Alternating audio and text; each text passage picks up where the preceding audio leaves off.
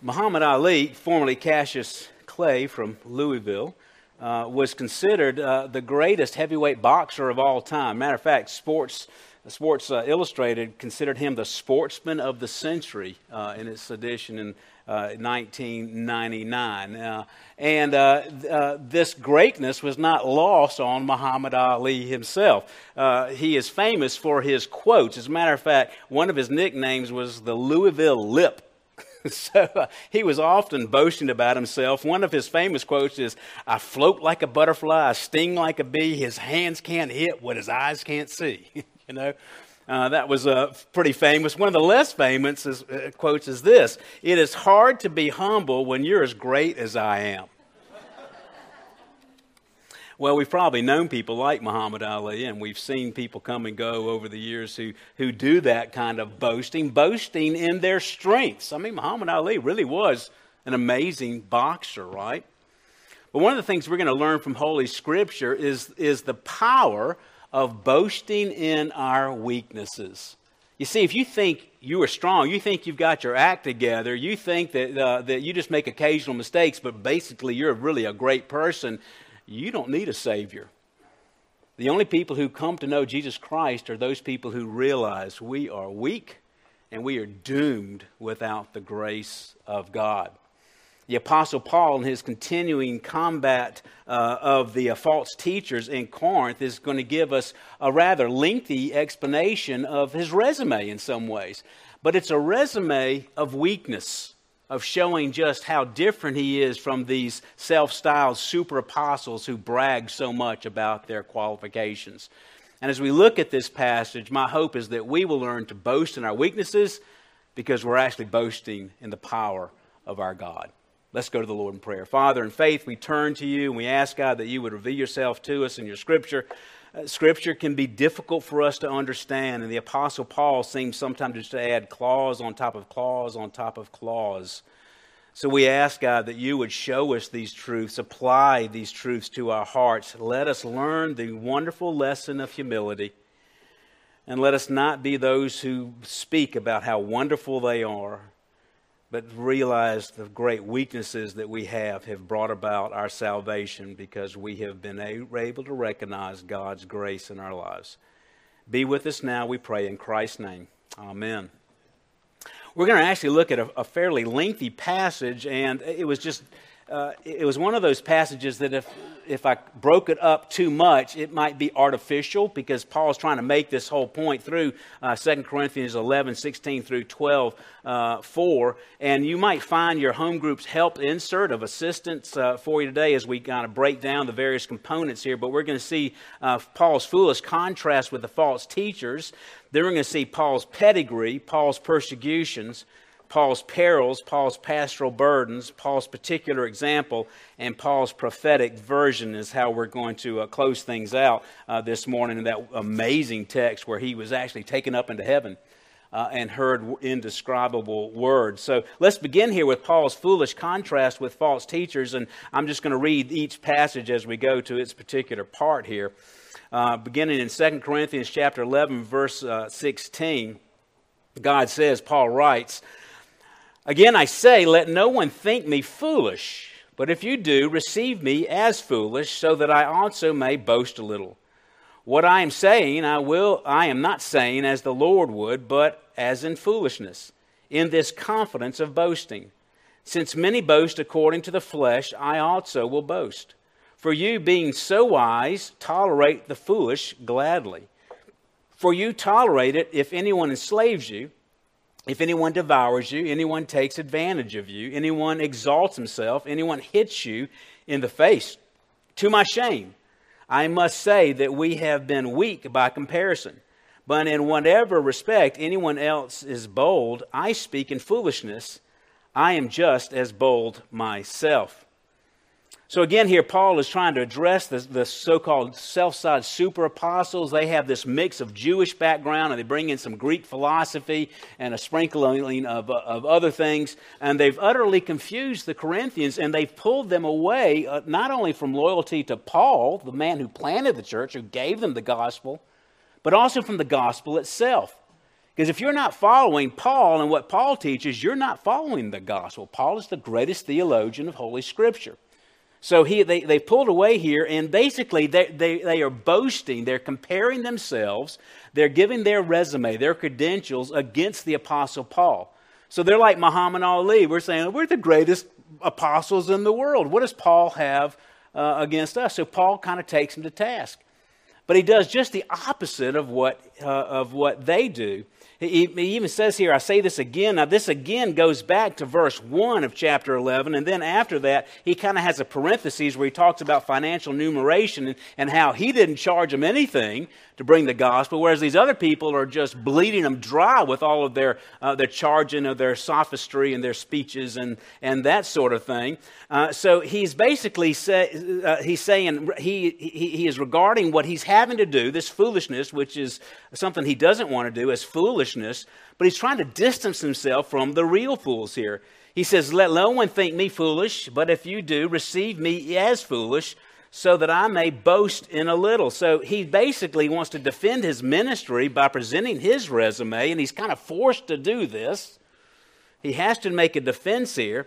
But his boasting, again, is boasting not on pride and all of the wonderful things he's accomplished, but all the difficult things that he has gone through in his particular life. You know, the reason why he just hates this idea of boasting, but he's willing to do it, is because he knows the Lord didn't boast.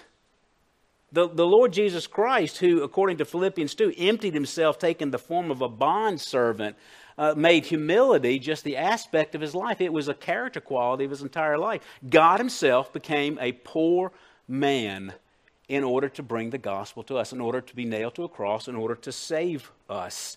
So we would all want to be more like that, but every now and then it is necessary to boast. But for the Christian, for the mature Christian in particular, it is possible to boast without the sin of pride when you have to make a defense here. So Paul's kind of being sarcastic here. He's saying here, for you being so wise, tolerate the foolish gladly. He's kind of, again, he's sort of poking fun at the Corinthians to get their attention that they are tolerating very foolish people here, and he's making a defense of himself here. So there's an urgency here because the gospel is at stake, and if it falls in Corinth, it may fall in all of Greece here. And he even gives an example of the things that they're tolerating. You tolerate if someone enslaves you, devours you, takes advantage of you, or exalts himself, or even hits you in the face. That's kind of a shocking statement, isn't it? Hitting you in the face. This idea of devoured means that they've plundered them financially. They've taken advantage of them. They've enslaved them. That idea in the Greek is that they've been caught like an animal in a trap. He's trying to get them to wake up. If any of you have ever had a close friend who's been in an abusive situation, you can relate a little bit to the Apostle Paul. There are times when people get so used to the abuse, it's all that they know, it's what they're used to, it's what they're comfortable with, and sometimes you have to kind of go in and tell them to wake up to what's going on here. And that's what Paul is trying to do to the Corinthians here. But now, whether they actually physically struck them in the face or he's using that as a metaphorical phrase, we're not exactly sure, but it's important to know this too, is this sort of abuse of power in the church is rampant even today. And it's evil. And it's one of the reasons why we had the Protestant Reformation. You had just such profound abuse of the congregants coming from Rome, even within the dictates and the doctrines of the church at the time. Where people were just being abused by clergy, or the clergy were unregenerate or illiterate, and they were just there, because their position had been bought, and the poor people suffered, and the gospel was being extinguished. Well, the reformers stood up and they said, no, unchecked authority is a dangerous, dangerous thing. One of the things that we're going to teach on our Sunday nights is the reason why we have a Presbyterian form of government. And this is one of the reasons why. Well, if I could say it this way, it keeps me from abusing you as the pastor of this church. I am one of 5 elders that have the same vote. Now, I'm in a sense first among equals, and that I do this as my full-time job. I am the preaching pastor, the preaching elder of this church. Nevertheless, there's just an automatic accountability because it recognizes the sinful nature of people. This is one reason why there have been so many sexual abuse cases in the Catholic Church, is because you are just supposed to trust these priests without qualification and do whatever they say, and many of them regrettably had taken advantage of them. Now, there's no doubt some good and very holy people as well, but the system is just flawed. It just leaves people unchecked. Well, that's what was happening in Corinth. These people were abusing the Corinthians, and the Corinthians were welcoming it. And Paul, in a sense, is now, in a sense, giving them a wake-up call. He's throwing water on them and saying, wake up. Not only are you being hurt, you're going to kill the gospel in Europe if you allow this kind of abuse. He's bringing in a little mini, in a sense, if you could say this, a Protestant Reformation to help overturn what was going on here. So then he goes on now. He's going to explain his qualifications now. So Paul lays out aspects of his qualifications as the truth-telling, Jesus-loving, God-serving apostle that he really is. And he starts off with his pedigree in verse 22. Are they Hebrews? So am I. Are they Israelites? So am I. Are they descendants of Abraham? So am I. Now again, one of the advantages or disadvantages of an epistle is you're only getting part of the story. You're getting the response, right? So you can look at this and you can assume that these false teachers were therefore boasting about their Jewish heritage, and they were comparing it to the apostles Paul's Jewish heritage, which is a big mistake, by the way. But they were out there saying that we're Hebrews, we're Israelites, we're descendants of Abraham, and the apostle Paul they've got nothing on me. They have nothing on me. This emphasis on Hebrew, that's our descendants of Eber. If you look at the genealogies in Genesis chapter 11 here, they probably were saying, oh, Paul, no, he was born in Asia. He's not a real Hebrew like we are. He's one of those kind of Greekish Hebrews. Now, he was born in Tarsus, but he moved to Jerusalem, and he was discipled by the greatest rabbi at the time, Gamaliel, which Paul actually doesn't even mention. But he tells the Philippians that he is a Hebrew of Hebrews, reminding them of that pedigree. So Hebrews kind of emphasizes the biological blood pedigree, but Paul was also an Israelite, a descendant of Jacob or Israel. The idea of being sons of Israel is mentioned 600 times in the Old Testament. So God began his program by saving a particular people, beginning with Abraham, Isaac, Jacob, the tribes, working through that particular people. And Paul can take his pedigree all the way back to Abraham, all the way back to Jacob, or who was later named Israel here. So the Israelite emphasis here is on this religious pedigree. Paul kind of sums up, in a sense, the advantages of being a Jew in Romans chapter 9. And he kind of lists out some of those advantages. He says here, these are Israelites to whom belongs the adoption as sons, the glory and the covenants, and the giving of the law, and the temple service and the promises. Whose are the fathers, and from whom is the Christ according to the flesh, who is over all God blessed forever. You know, it really is, in a sense, an advantage to have been a Jew. Because when Paul would go with the Gentiles, he'd have to start from the beginning. He'd have to go back to Genesis. He'd have to explain things. He'd have to go back to Isaiah. He'd have to go back to the Psalms. He'd have to explain what God's program and how it started. For the Jew, they practically had that stuff memorized. They had the temple service. They saw all the blood, and they could make the connection through the power of the Holy Spirit with the blood that was given on the cross. And yet, most of them did not accept Christ. Indeed, they persecuted the church. And I'll be honest with you, I think when you know more and you reject what you know, you're going to be under a stiffer judgment than someone who is just completely ignorant of what it is that they're rejecting. But by and large, there's an advantage here. So he's emphasizing his religious pedigree, but he also was a descendant of Abraham. And here is the emphasis on the covenant that was given to Abraham, that he would be a blessing to all the nations of the earth. So the false prophets cannot claim to be better off in terms of pedigree than the apostle Paul.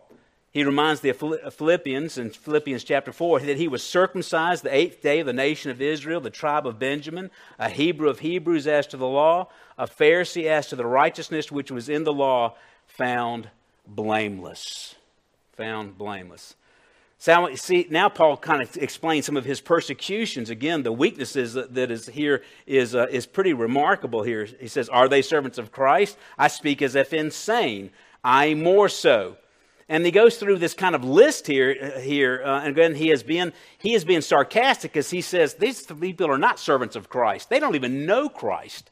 How can they be a servant of Christ? It's remarkable. I would say most people who claim the title Christian are not Christian. Christianity is still the largest religion in the world. But how many of them really know Christ? Who know the Lord, who have a relationship with Him, whose sins have actually been forgiven. So they claim to be servants. Paul proves that he was a servant of Christ by how? By serving. You can claim all day I'm a servant of Christ, but if you are abusing people, you're no servant of Christ. And he goes through, this is some ways by which he served here. He far more than labors. That idea of labor is working to the point of sweat and exhaustion. He exhausted himself for the church. These false teachers love their ease. That's the reason why they're doing what they do. Far more in imprisonments. Paul had, in the book of Acts, records some of Paul's imprisonments in Jerusalem, Caesarea, Rome, and a second time in Rome. And the only one that had taken place at this point in time was the one that happened in Philippi at the very beginning of the European ministry here. Clement of Rome says that Paul was imprisoned 7 times. Now, and these prisons did not have Wi-Fi, right? They did not have gymnasiums. They did not have air conditioning. They were dungeons filled with rats and lice and filth. And that's, Paul, just that would be enough, wouldn't it? Of how much he has demonstrated that he is a servant of Christ. But he was beaten times without number. He was punched, abused, kicked around. So many times he can't even remember it. I've been hit a few times in my life, and I can remember it. Can you imagine being hit so many times you can't even come up with a number?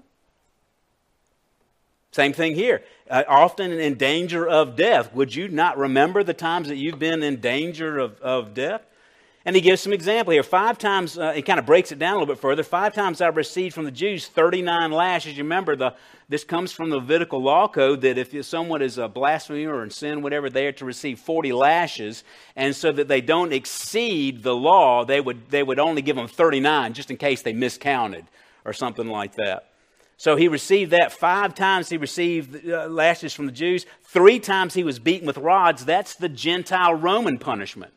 They didn't whip you with a whip, they hit you with rods, okay? So 3 different times he received those punishments. Even though he was a Roman citizen, he should have been exempt from beating. But now think about that. Paul was beat by the Jews 5 times. He was beat by the Gentiles. At this point in time, it goes on. He gets more of it. Beat by the Gentiles 3 times. And yet every time he went to a city in Europe, he started at the synagogue. And he preached the gospel to the Jews. And then he would preach the gospel to the Gentiles. He was the apostle of the Gentiles, knowing it's very likely it's going to lead to a beating.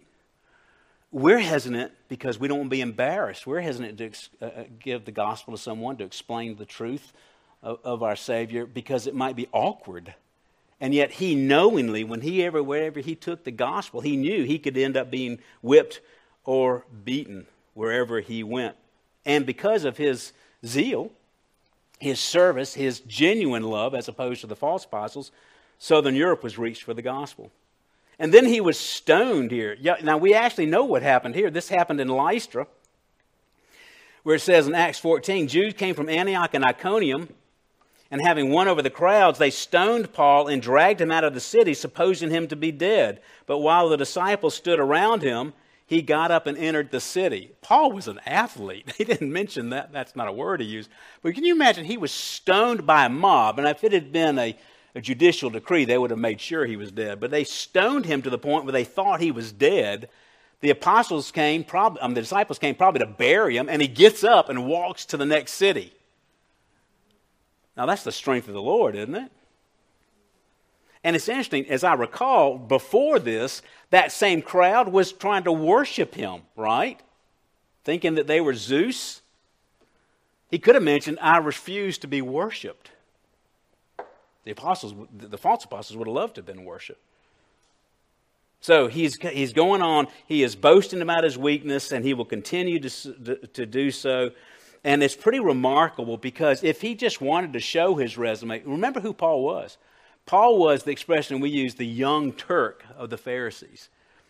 He was the toast of the town. He was the one everybody talked about. His zeal for the Lord was unsurpassed. And then even after being converted, he was the chief in the sense of all the apostles. You could say Peter was too, but Paul kind of exceeds Peter's ministry in so many ways. So the false teachers had nothing on him. They wanted to show off their resume. He just showed everybody his scars.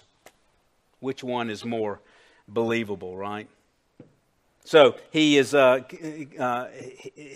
is all in keeping with the Lord Jesus told him when he was saved in Damascus, after that amazing vision that he had on the road, and after being blind for 3 days. It was said that he is chosen instrument of mine to bear my name before the Gentiles and the kings, for I will show him how much he must suffer for my name's sake. I think that's one reason why the conversion of the Apostle Paul was so extraordinary, is because he was taken with such zeal and hatred. Truly, we would label him today a terrorist. He wanted to wipe out Christianity. He has this vision, which the rest of us don't have. He's blind for 3 days. And I think it had to be that way, partly because his zeal against Christianity was so powerful, but part of it too was God making it so miraculous as to prepare him for all the suffering that he would have to go through. All the suffering he would have to go through. I will show him. That's actually part of his commissioning. When I received my doctorate degree, the keynote speaker, the president of RTS, preached on the passage in Isaiah with Isaiah's vision, right? And you know, here who will go for us? And Isaiah says, "Here I am, send me." And you remember God's response? You go, and boy, they're going to get converted left and right, and we're going to start churches everywhere. Was that his response? No. What was his response? You go, and they will not listen. I mean, here we are. We're all excited. We got our degrees, and we're just ready to go out and make all the different. And basically, the keynote speaker says they will not listen. They will not listen. Some will. Some will. But by and large, they will not listen. And Jesus is starting off Paul's ministry. You're going to really suffer. You're going to suffer. But how many people did Paul cause to suffer? How many people died? How many people's children were taken away from? How many people had all their possessions taken away? God is a God of justice in so many ways. So anyway, I love how he closed out the Galatians. You know, Galatians is like a mini version of Romans, but Paul wrote it when he was mad. And he closes out the Galatians. From now on, let no one cause me trouble, for I bear on my body the brand marks of Jesus. So he's kind of pointing out his scars to the Corinthians to get them to listen. But for the Galatians, he's basically saying, y'all just shut up and obey. I'm tired of all these scars. All right? So we see here Paul's peril. He keeps going on here about in verses 25, the end of 25 through 27 here. And he's basically, these are all difficulties related to travel at the time. And we think about persecutions, and we think about people trying to get you because you're a Christian, but just daily ministry, just going from one city to another was a profound peril. That's still the case in a lot of the mission fields, that sort of thing here. He says 3 times he was shipwrecked, a night and a day spent in the deep. Now, by the way, this was written before the famous shipwreck on the island of Malta. They actually have, in Malta today, there's St. Paul's Bay, where he floated up. And then was bitten by a snake. You remember that? When he didn't mention the snake. Oh, finally, we made it to the shore. A snake bites him. You know, I think I would have given up by that time. But so basically, if you add the Malta one, he actually had 4 shipwrecks, and in one of them, he floated for 24 hours. I have been on frequent journeys. Think about how travel exhausts you. Now, I know they didn't have jet lag. I don't know, they have chariot lag, but, just the idea. But they walked everywhere with sandals.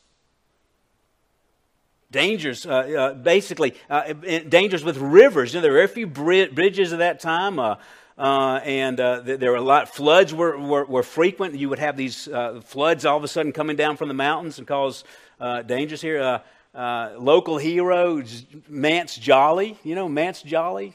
Confederate who wouldn't take the oath of allegiance and just because all of his brothers got killed during the war. I may end up regret using this illustration, but I'm halfway through it. Let me keep going. He starts killing Union troops. He eventually flees to Texas. The guy survived the war. He survived all of that crazy stuff he did afterwards. And then he ends up drowning, fording a river.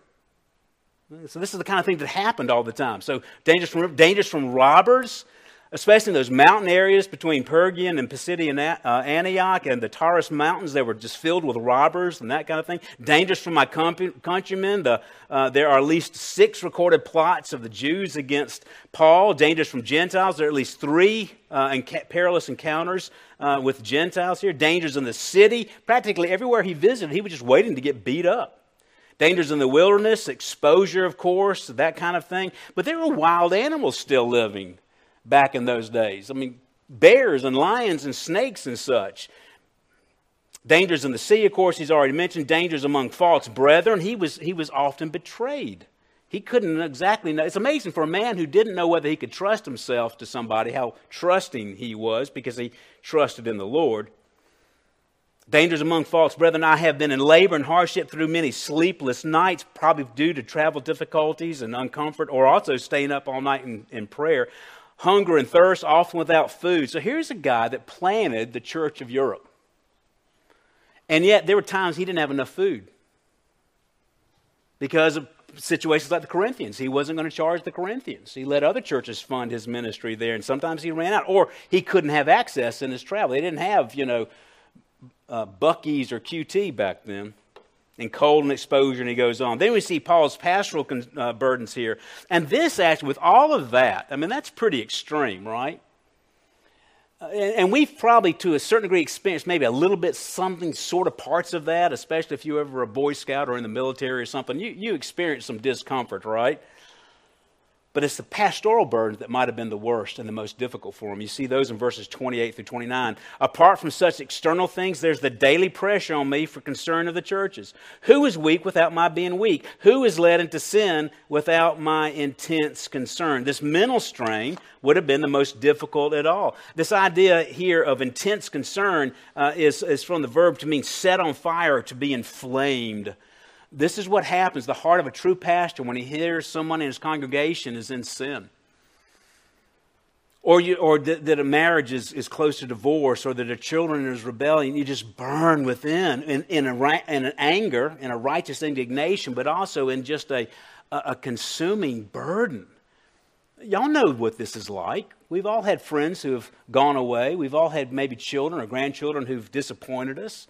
This is what the Apostle Paul feels. Now you take what you feel and multiply it by thousands.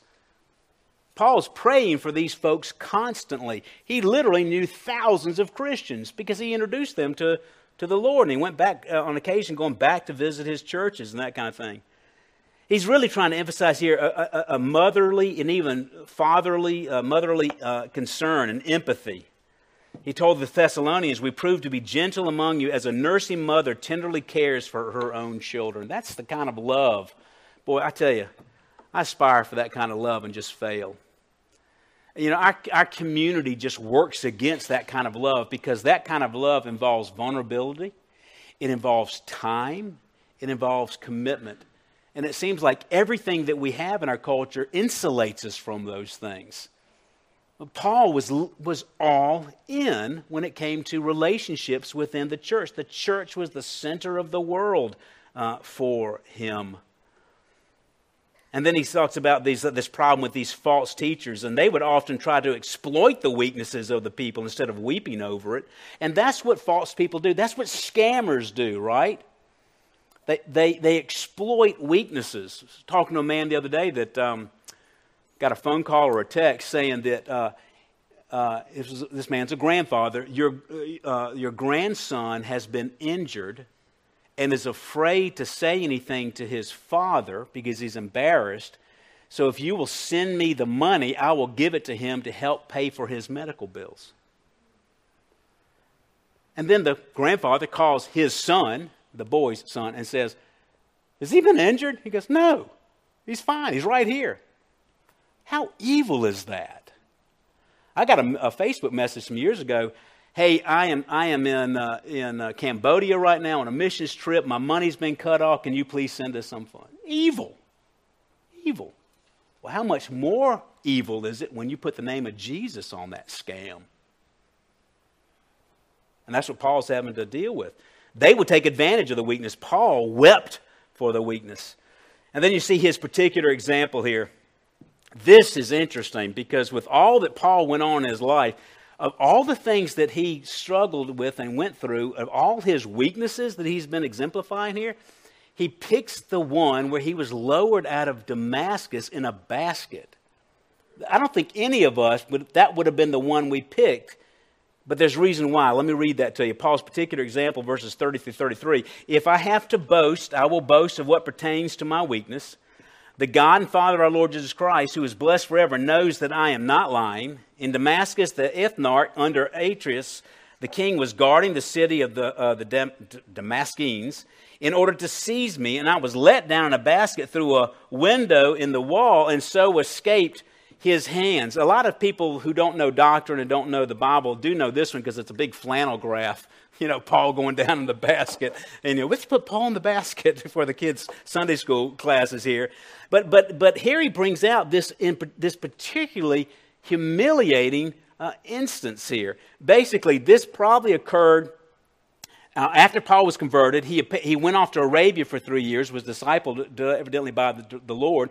He knew Damascus. He went back to Damascus, and that's probably when this occurred, when you connect what he says about it in Galatians and in Acts. But what's interesting here is about the location. What's significant about Damascus? What else is significant? Well, that's where Paul got saved. So here he is. He's going initially to Damascus as the triumphant Jew who's going to crush out Christianity. He meets the Lord on the road. He gets his early discipleship there. And then he ends up going through this experience where, because the Jews are so jealous of him, they stir up the city officials and they're trying to kill him. So he can't go out the gate, has to be lowered down in a basket. That is a humiliating situation for a middle-aged man, right? Again, what's the point? He's boasting about his weaknesses. He's boasting about his weaknesses. I do this, of all the sermons I've preached here, there were two that were just terrible. One was terrible because it was just boring. It was the history of the Puritans. It was just boring. Another one was terrible because I was trying something new and utterly failed, and it was a good lesson on not to be cute. Regrettably, we had about like 5 or 6 visiting pastors there. Some of you will remember this. I still have nightmares. But I knew it was terrible in the middle of it. I had this creeping sweat on the back of but I had to finish it, right? So every now and then I will remind you about that, because those are the kind of things that happen in your life to help keep you humble. And if I didn't remember it, Elder Gallion would remind me of it all the time. The famous Babylon Bee sermon, But it's not a bad thing to really blow it in front of people sometimes. It keeps you from being cocky and depending on your own smoothness. Or blow it lots of times, as we sometimes do in our church. I like what D.A. Carson, how he summarizes this, what must have been going on emotionally with the Apostle Paul during this situation. This toast of high rabbinic circles, this educated and sincere Pharisee, this man who had access to the highest officials in Jerusalem, slunk out of Damascus like a criminal, lowered in like a catch of dead fish in a basket whose smelly cargo had been displaced. He's boasting his weaknesses. And then he supports this idea with a vow here. He says, the God and Father of the Lord Jesus Christ, who is blessed forever, knows that I am not lying. We've seen 2 or 3 vows recently in the Apostle Paul. The vows are appropriate when they're sincere and when you keep them here. So all this, Paul can triumphantly claim, just like we can through all of our weaknesses, in Romans chapter 8. But in all these things we overwhelmingly conquer through him who loved us. For I am convinced that neither death nor life, nor angels, nor principalities, nor things present, nor things to come, nor powers, nor height, nor depth, nor any other created thing will be able to separate us from the love of God, which is in Christ Jesus our Lord. One more point. I know I'm going long. I kind of had to. One more point here, but you don't want to miss this one. So if I'm losing you, wake up to this one, because this is where Paul gets to go to heaven, right? Paul's prophetic vision in chapter 12, verses 1 through 4. Boasting is necessary, though it is not profitable, but I will go on visions and revelations of the Lord. I know a man in Christ who 14 years ago, whether in the body, I do not know, or out of the body, I do not know, God knows, such a man was caught up into the third heaven.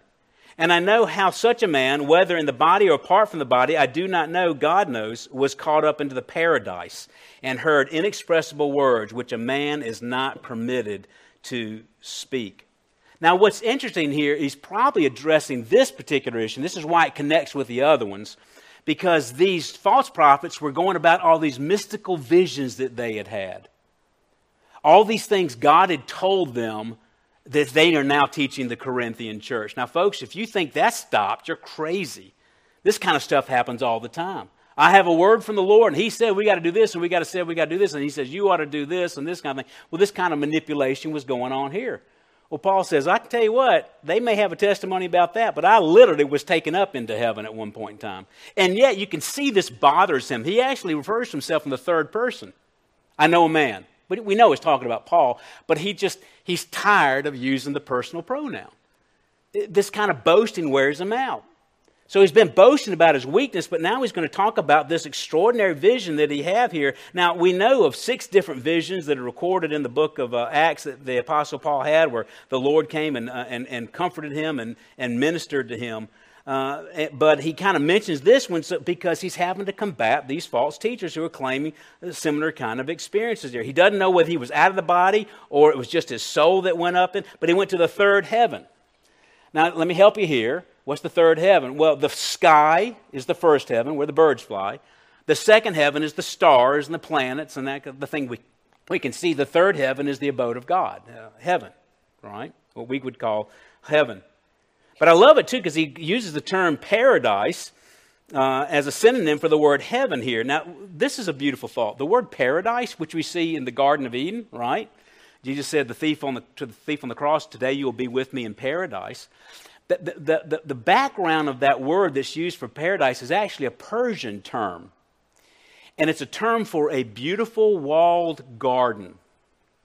So we like that thought. That's what heaven's going to be like, a beautiful walled garden. But not only that in the Persian mentality at the time, if a king were to invite you to walk with him in the beautiful walled garden, in the paradise, it was the supremest honor. And that's what God does for us. He invites His children to walk with Him in paradise, like He did with Adam before the fall. So Paul was taken up there. This happened 14 years before the writing of this letter, somewhere in the 40s or early 50s here. Not exactly sure what part of ministry Paul experienced this. But he says here that he heard words inexpressible, which as man is not permitted to speak. Notice this, he doesn't talk about what he saw. People who claim these kind of experiences are always want to talk about what they saw. He actually heard words because God works through words, i.e. the Bible. But he's not allowed to tell you what those words are. If this is just, among other things, this is a little lesson on be wary of people who make all these mystical claims. This is all you need. This is all you need. Our faith is based on the character of God, not some claim that someone was taken up into the third heaven. Years ago, we were trying to plant a church in Columbia 35, 40 years ago. And in the middle of this service, we only had like 25 people there meeting in a hotel room. This guy stood up and said, I was taken up into the third heaven, and I saw again, all this kind of stuff. And we were like, excuse me, this is not a cult. You might go somewhere else for that.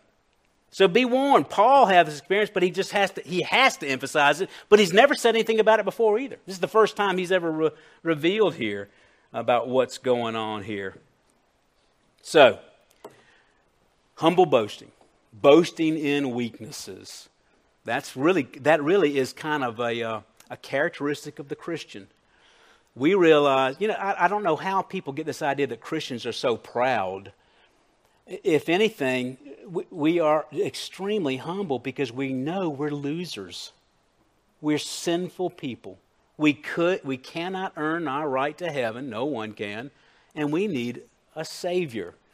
And that's really what Paul is trying to bring the Corinthians back to. You got all these professional sophists and all these people trying to convince you of many things. They are actually abusing you. Go back to the gospel. You're a sinner saved by the grace of God. And I, Paul, am an example of the weakest and the chief of all sinners. So Paul said in 2 Corinthians chapter 3, such confidence we have through Christ towards God, not that we are adequate in ourselves to consider anything as coming from ourselves, but our adequacy is from God, who also made us adequate as servants of the new covenant. Father, we thank you, God, that you remind us so often of our weaknesses, and some of us perhaps have prayed for years that you would help us to get rid of these weaknesses that so often plague our life and plague our character and plague our mind. And we don't always realize how beneficial it is to not have our act completely together, to be people who are weak. And even for those who seem to be strong on the outside, their weakness might come in pride. So I pray, God, that you would help us to boast on our weaknesses, because in so doing we are boasting on the grace of our God. And we adore that grace.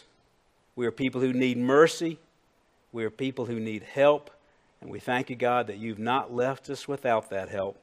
But 2,000 years ago, you sent the Son of God to die in weakness on a cross, that he could be raised and sit at the right hand of God and open up the gates of paradise, that we could walk with our God in the garden.